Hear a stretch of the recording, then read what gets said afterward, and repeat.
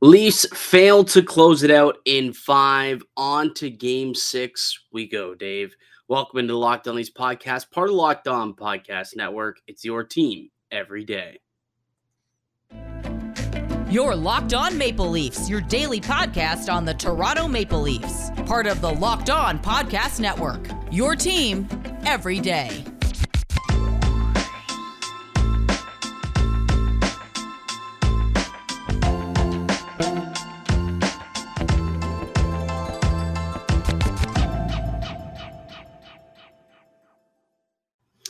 Hello and welcome into the April 28th edition of the Locked On Leafs podcast, your one-stop shop for all things Leafs. I'm your host, Mike DiStefano from TSN 1050 Toronto Radio, also known as Al's brother on TSN's Overdrive and 1050's Leafs Lunch. Joining me, it's my co-host, Dave Morisuti from Sportsnet, also a writer for the NHLPA.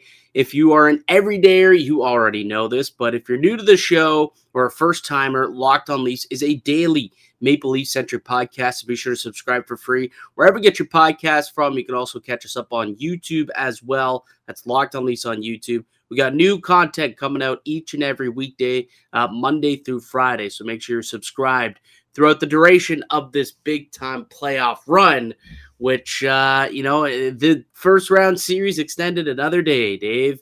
Leafs unable to get it done in five. That's now 10 straight opportunities that this Leafs core have had to close it out and have failed to do so. Yeah, it's great. It's just fantastic that we're back here again. Look, I understand. This is the case of just the Leafs finally getting kind of the result that they deserved. Yes, it's the best way to put it. Yes, they won the last two games. They had won them. They had great comebacks, but it was also like they were playing with fire a little bit. And Tampa Bay knew that. And Tampa's like, if we can just stick to what we're doing, we're going to get the result. And that's exactly what happened. I don't think people should be surprised about that. I think just what was disappointing is that the Leafs didn't change anything to put themselves in a better position in a game that would have eased a lot of nerves, a lot of concerns, and now we're talking about the same old thing again. That the famous two words, killer instinct. We're going to be hearing a lot about that over the next 2 days. Yeah. They didn't have the killer instinct last night. They were playing a little hesitant, a little bit on their heels as opposed to on their toes in the first, little bit of that game. And to your point, they did get the result that they deserved, and they've kind of gotten a couple of lucky wins here where they've come from behind and Tampa's took their foot off the pedal. Wasn't the case last night. I mean, they did get close. They made it 3-2, and they brought it to within one. Matthews scored late, but Tampa able to actually shut things down, won a key faceoff draw, ultimately made it 4-2, and that was curtains, game over from there. How concerned are you now today than you were yesterday when you woke up that maybe the Leafs don't actually do this thing? Because now this is the problem with not closing it out in game five. Now you got to go back to Amalie Arena in Tampa, where that Tampa Bay pissed that they pissed away 2 games in their home building on home ice. They're going to come out and they're going to be so difficult to beat in game 6. Not only because, again, their season's on the line, but somebody has finally showed up here, okay? The boogeyman has finally arrived. Andrei Vasilevskiy. That was the biggest takeaway from last night's game is, uh-oh. Andrei Vasilevskiy, the real Andrei Vasilevskiy, he might be back. Like early in that game, I realized it. I mean, Riley scored pretty early on, and it was like, okay, all right. So they got an early goal, maybe, similar situation to what we've seen, a more high-scoring game. We'll see. And then he really just dialed it in and locked it down from there on out. Like the flurry of saves he made on that power play that just absolutely robbed Nylander. Nyes had a really good opportunity in tight in that game. Marner on the breakaway in the third period. That guy was dialed in, man. Dialed in. And that's got to be a concern more so for Leaf fans as they head down for game 6 and 7, because We saw what Vasilevsky did last year in Game 6 and 7. You shut it down. Shut it down. I don't know, man. This is, I still think the Leafs should be able to pull this thing off. But what I witnessed out of Vasilevsky last night does make me feel like, what if he does it again? What if he steals this series back for them? Yeah, there was a bit of that Game 7 vibe from last year in this game when it came to like the Leafs were getting really good chances and Vasilevsky was keeping them out, right? But I think what was more disappointing was the other end, right? Like Ilya Samsonov, the Leafs score a goal and then obviously the first goal wasn't all Samsonov's fault, but that's when you kind of hope that he could have saved. And then the second goal, like Vasilevsky's making these great saves, and then Samsonov lets in an absolute stinker, and you're just like, in a game like this, when you're looking at how the Leafs can close it out, Samsonov plays a big factor into that, right? Like he's got to make those saves. You can't allow a goal like that in an elimination game, right? In the game where every play can have such a drastic outcome, in how things shake out. That second goal was a backbreaker in a lot of ways. And, the Leafs were also under surge quite a bit. They didn't test Vasilevsky a lot, especially in that second period. That second period was, I don't know what it is about second periods with this team and against Tampa. They just don't have it. But this is where, your goaltender needs to make a save for you. Like, and just try to counteract what's going on the other end. And yeah, that's why it's proving again that Vasilevsky is that X factor for Tampa. They have such great players, up front, but if Vasilevsky isn't at his best, we see what happens, and the Leafs are going to have to figure out a way to make things a little bit tougher on Vasilevsky. I know they haven't made it easy, but they got to find a way to make it a little more challenging and getting more traffic in front, right? Doing those things that they were doing in those comeback victories to get those wins. Yeah, I mean, you do got to give credit to Tampa, who played really well last night. Like Tampa, they realized their season was on the line and they came out and they fought for every inch of that ice. They were not letting the bodies, sit in front of Vasilevsky as often as they were in games 2, 3, and 4, right? They were out there. They were moving guys off their marks and winning a lot of those battles in front of the net and, even up top, right? So there wasn't a whole lot that they were able to do. They were blocking shots too, right? There wasn't a lot of shots that were getting through like there was in game 2, 3, and 4. So that's got to be something that the Maple Leafs got to try and get back to doing. They got to, like you said, it's not that they weren't there, but they just weren't getting those shots through enough. There was a lot of block shots last night coming from the point.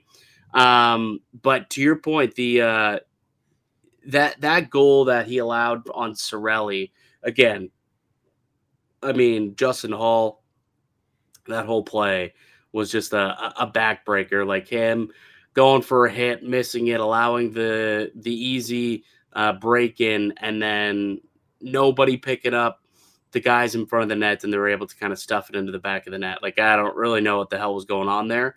But I will say this, you're right. Samsonov just can't allow a goal 30 seconds after Riley scores and like gives the crowd one of these big bad boys to get everyone fired up. And then it completely silences the crowd with a response like that.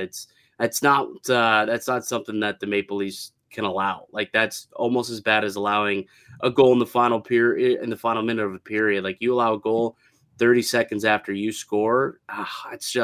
It's tough, man. It's really, really tough. So there's that one. The second goal, you're right. The third was a bit of a broken play. I guess I can't really fault Samsonov on that one. But the first two, yeah, those were tough plays for sure, which we'll get to on the other side when we get to our good, bad, and ugly before we start to tee up Game 6. But before we get any further, Dave, let me tell all the good folks listening and watching to the show about one of our good pals at eBay Motors. A championship team is about each player being a perfect fit. Same with their vehicle. So for parts that fit, head to eBay Motors and look for the green check.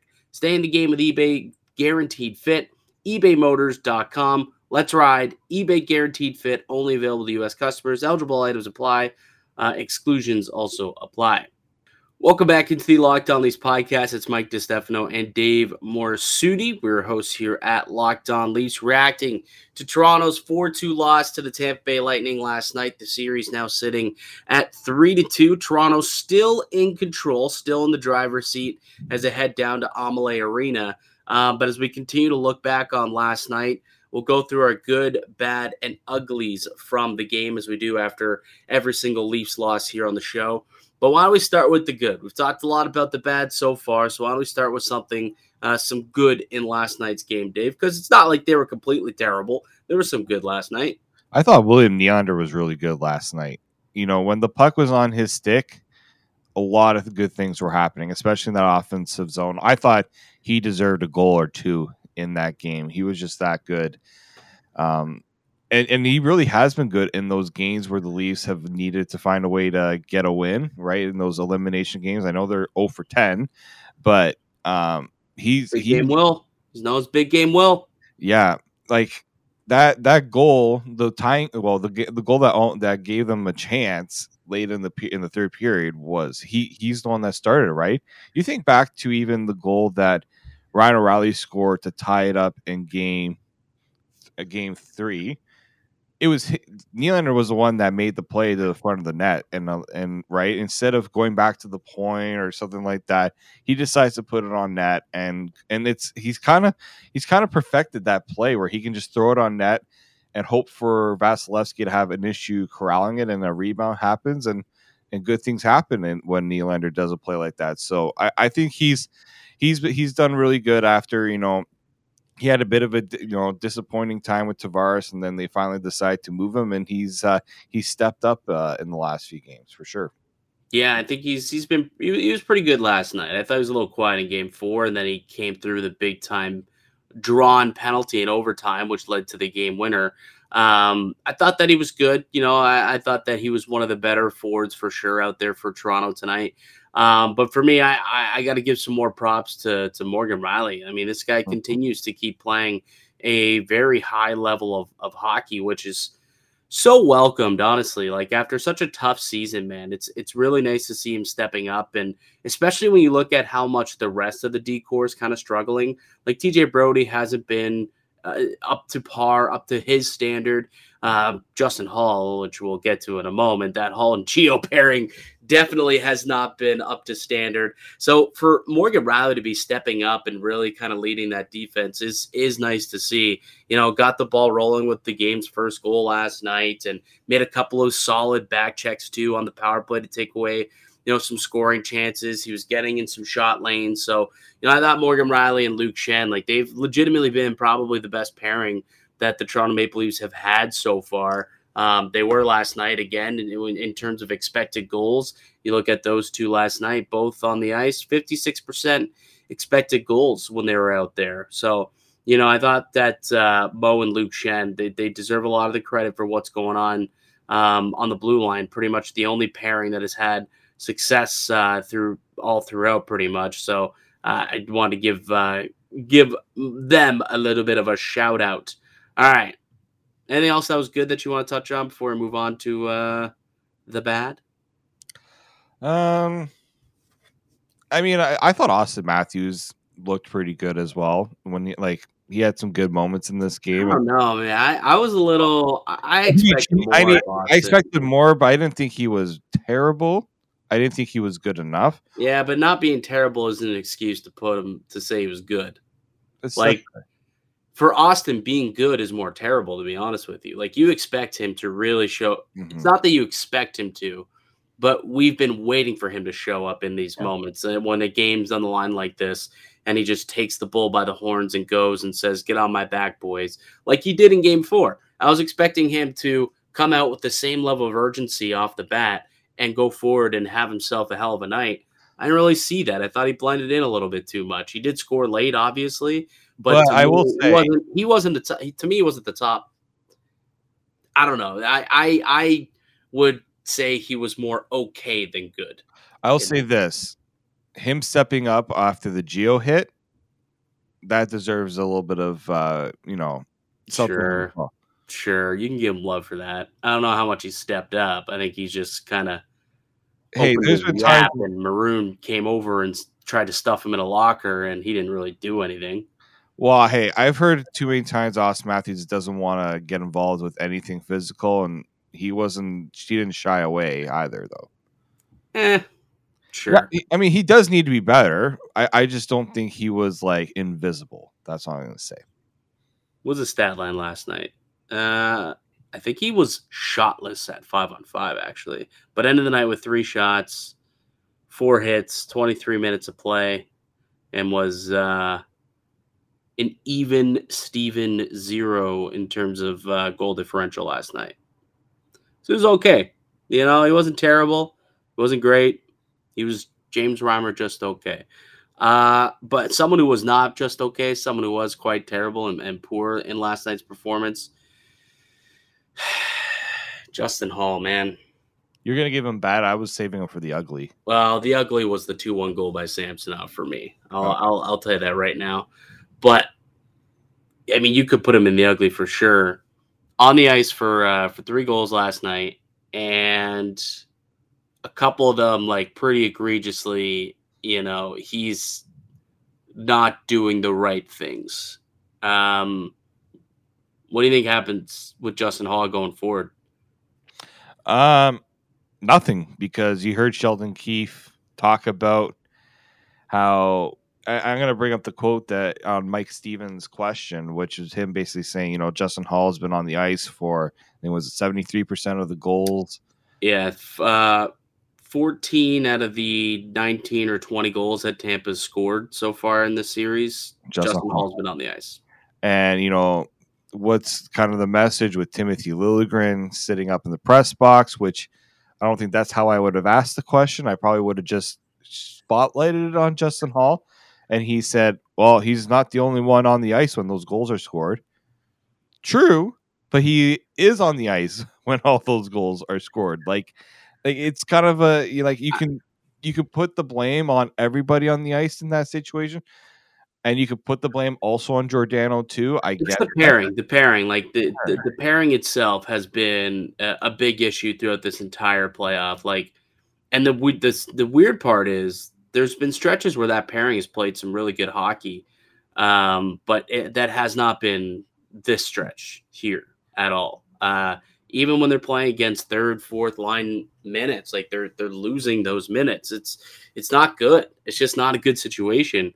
And, Giordano's kind of looking a bit his age, like maybe the hard minutes that he had played through the regular season, maybe getting to him. They're catching up at this point, and Justin Hall can't anchor a line. So when Gio's, not playing up to his standard, that's gonna fault Justin Hall too, right? Gio can't make up for the mistakes that Hall, makes, and then those start to compound, and then, Alex Kerfoot's unable to get to his man, and then boom, there you go. They end up scoring on that goal there. Like there's a bunch of compounding mistakes that are happening when this pairing's out there. So yeah, it's not just Justin Hall, but if Justin Hall doesn't make that mistake, other people aren't forced to have to cover for him. And then all of a sudden the puck's probably not in the back of the net if that original mistake isn't made.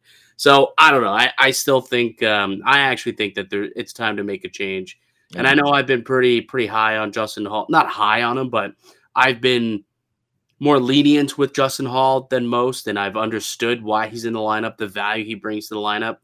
But it's not all too valuable when you're giving up goals. Like, I know he plays the most amount of time, like on the PK, and he plays some hard minutes, but when he's allowing goals playing in those minutes, that doesn't really matter, does it? So I think I'm getting to a point now where I am willing in Game 6 to go to Liljegren. I just think that we've seen some decent play out of Giordano and Liljegren, and I think one of the bigger things that the Maple Leafs are having a tough time doing right now is getting the puck out of their own zone. Like if you listen to the post-game press conference, a lot of what Morgan Riley is saying, what the coach is saying, what Auston Matthews is saying is, they got to get their puck out of their zone a lot better. Like their exit rates are really low compared to where they should be. And, Liljegren is a much more efficient puck mover than Justin Hall. So I also think just for what they are struggling to do, Liljegren would probably help out in that aspect a little bit more than Justin Hall would at this point, especially when he's battling his confidence. So I think I'm getting ready to make that switch. And last night's game, when you're on the ice for 3 goals and you're just not playing well, I think a night in the press box would suit him and suit the team a little better, to be honest with you. I'm going to add 2 more points to that, and not just that I'm getting ready, I'm ready for it. It's not just the play in the defensive zone and trying to get the puck out. It's also in the neutral zone and trying. Like, I think the big issue with Hall and Giordano is they're having a hard time with the speed, pace of play of the Tampa Bay Lightning, and a lot of that starts in the neutral zone because Tampa is going to come up with speed. You look at the goals that were allowed when Justin Hall and Mark Giordano are on the ice. A lot of it starts with, I look at, Justin Hall failing to make a play on a guy who has the puck in the neutral zone, having to turn back, and he's out of position. Loses his stick, and it took 45 minutes to pick it up. The Nick Paul goal, he has a chance to make a play on a hit, fails to make the hit, and then loses his stick. He's out of the way. There was not a single defenseman in sight on that goal. Right? It was the 4th line forwards that had to do the defending down low. I don't know about you, but that's not really ideal. I understand it's a team effort and you have to all defend.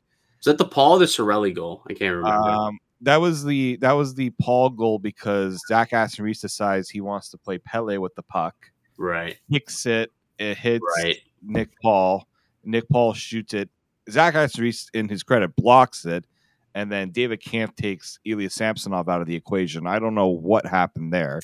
That was a broken play. I mean, once someone goes to shoot it, Samsonov's trying to make that save, and then all of a sudden, the shooter has a whole new angle and an extra shot, and that's a broken play. I mean, that is what it is. But again, that play doesn't happen if Justin Hall finishes his check and separates the man from the puck instead of letting, I think it was Hagel potentially. I think it was no. It was whoever it was, letting him, skirt right past him, right? Like he goes to hit the guy, and instead he just kind of skirts right past him and keeps skating through the contact. And now Justin Hall's out of position, no stick, and next thing you know, the puck's in the back of the net. Like, yes, that the play started by Justin Hall not erasing that zone entry, right? That zone entry denial was not there, which could have completely stopped that from happening. And that was a big goal. Like, that was the insurance marker that technically turned out to be the game-winning goal. Like, that was a big goal, and that was a big play, and he whiffed on it. Yeah, and you look at the second goal, it's because Justin Hall decides to turn one way, but it wasn't the right way, and he gets beat. It gives the shooter a clean path to the net, but it's also the stretch pass, right? Bogosian makes that stretch pass to Yzerman, and Justin Hall does nothing to kind of shut the play down. He gives Yzerman the path. He gives him positioning on that. It's plays like that really that's where I'm like Justin Hall is really struggling, and I don't know how it's going to change. And Tampa understands that, and they're exploiting it. A lot of media members saying right now Justin Hall, he's being exposed by this Tampa. When Yzerman's able to make Justin Hall look bad, I think that's a sign that maybe something needs to change there. Yeah, I mean they're taking liberties with him essentially. Like they're putting the puck in his end of the ice and they're making him make a play, and he's failing to do so. So that was your ugly, I'm guessing, was Justin Hall. Yeah, because he was my ugly. Because my bad was Mitch Marner. Okay, expand. Yeah. I mean, we talked about Auston Matthews not being great. I thought he wasn't brutal. He wasn't great. Mitch Marner, if he scores that breakaway goal, it changes the complexion of that game, right? And Yeah, I was severely disappointed that that's the attempt on net that he baffles me sometimes when he has the puck on his stick, and it feels like he makes the play like the panic play, right? Like you have a chance to get in tight on Vasilevsky, and you just take the first shot you think of, and that's a little disappointing for me. Yeah, I mean, I don't know. What were you expecting him to do on that play? Like, I guess he could have deked him, try to deke, but I don't know. Vasilevsky one-on-one, it's a pretty daunting task. I don't It know. is. No, it is. But yeah, I've tried to make it a little tougher on the guy. Yeah, I mean, he's been beat though clean, right? Like that's kind of been the book on him. And I know with traffic and whatnot, but he's been beat. And I think what was it last year? His blocker side was an issue somewhat. So he tries to shoot blocker side, and yeah, unfortunately, was unable to score. And yeah, I mean, I didn't think Mitch Marner played very well either last night. I didn't think he was awful. I thought the line was okay though. Like the him, Tavares, and Nyes. I thought Nyes had a couple of good opportunities. I put Nyes in the good category actually. Tavares was good too, I thought. Yeah. I thought that he was kind of decent. silly at times in that game, but it's just they weren't able to get production. I just thought I expect more from. If we're gonna expect something from Austin Matthews, we got to put Mitch Marner in that category too. Yeah. No, you're not wrong. I do want to have one. Just not that I am coming to the defense of Justin Hall, but if you look at his on ice save percentage, so when he's on the ice, like Ilya Samsonov isn't helping him out either. He's got a 756 on ice save percentage with Justin Hall on the ice. That's pretty much, I think, one, two. So anyone who's played at least 40 minutes in the playoffs this year, nobody has a worse save percentage when on the ice than Justin Hall. So he's also not getting the stops, right? Like that Yzerman should have been a save probably. Mm-hmm. You think about the bad luck on that third goal with Zach Aston-Reese. So I will say that, like, to go back into a more Sheldon Keefe, more measured level-headedness when it comes to that decision. There has been a bad element of puck luck that's also been involved with a lot of these goals that are ending up in the back of the ice, into the back of the net. But I'm still ready for a change. All right, Dave, really quickly, we'll take one more break and let's come back and try and tee up game number 6. And another question comes to the forefront. Does Michael Bunting get back into the lineup? We'll discuss that next.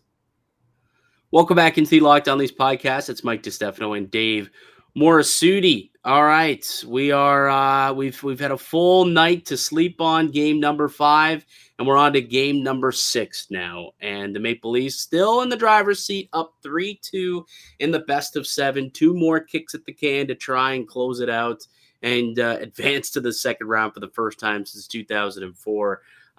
Game 6 tomorrow night. I think the big question going into it is going to be the same one that was going into game 5 that Sheldon Keefe will have to ask himself: to play or not to play Michael Bunting? What say you, Dave Morassutti? Well, we said that it's tough to take anybody off that fourth line. I think you could definitely make the case that one of those guys should come out for Michael Bunting at this point. I think you need to be able to... Hold on, before you're right. Mm-hmm. We need to say something right now because I keep seeing it all over the place. Yep. People are like, "Oh, Bunting can't come in," or "Oh, Nyes can't come out."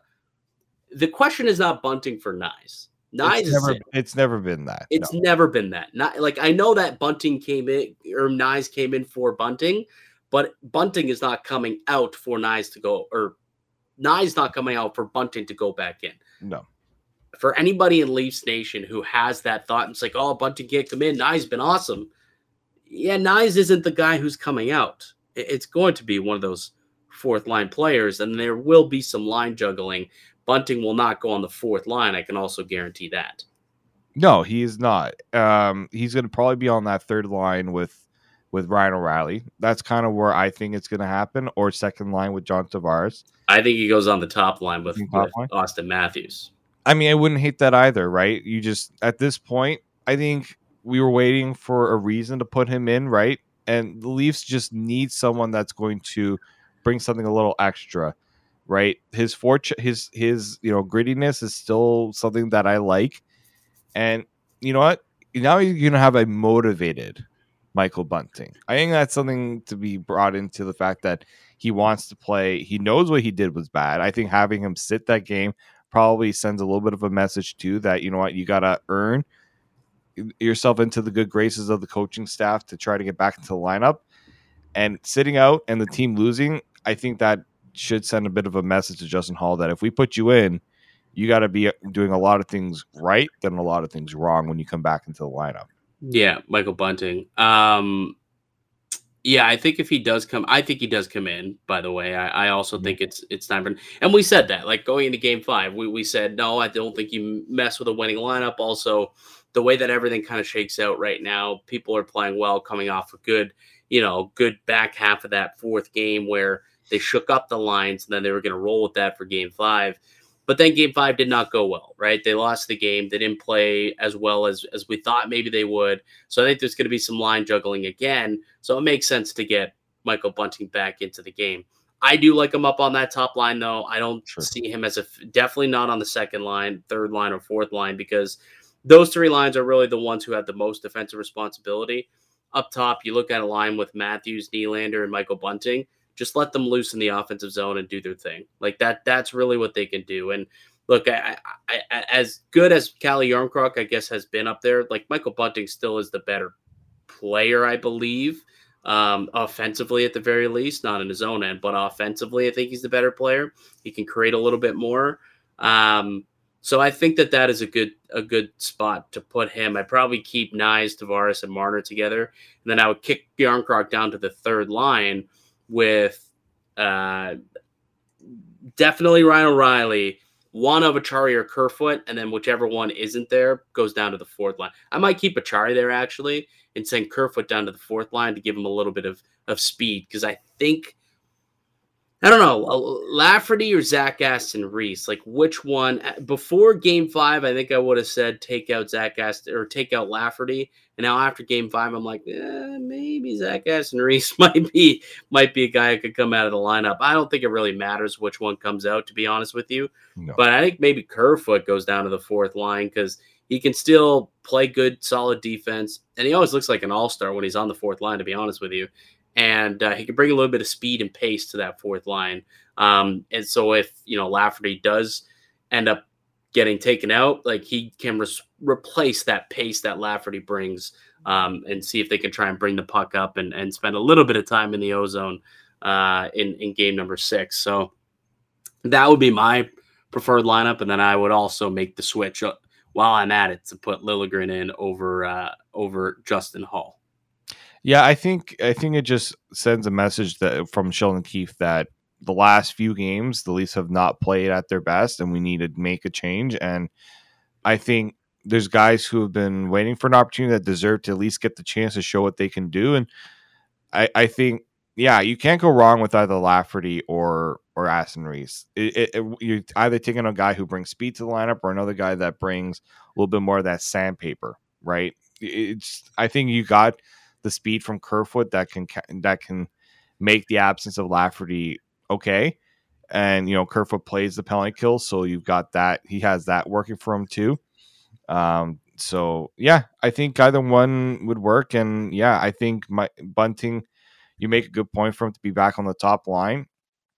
And, let's see if Sheldon Keefe actually does it, because there's been times where he's been a little too unwilling to make those changes. And at this point, you just don't want this to go to game 7. You just don't. Get it done in game 6. Don't even put those doubts or thoughts into people's minds at this point. No, don't, please don't. God, no. Like if we have to come back on the show on Monday and tee up a game 7, like I'll be so upset. So, just put them away, man. Put them away, Toronto. Get it done in 6. Don't chance it to a do or die game 7. They have not done you well in those do or die situations. Game 6 also has not done them very well in the past either, however.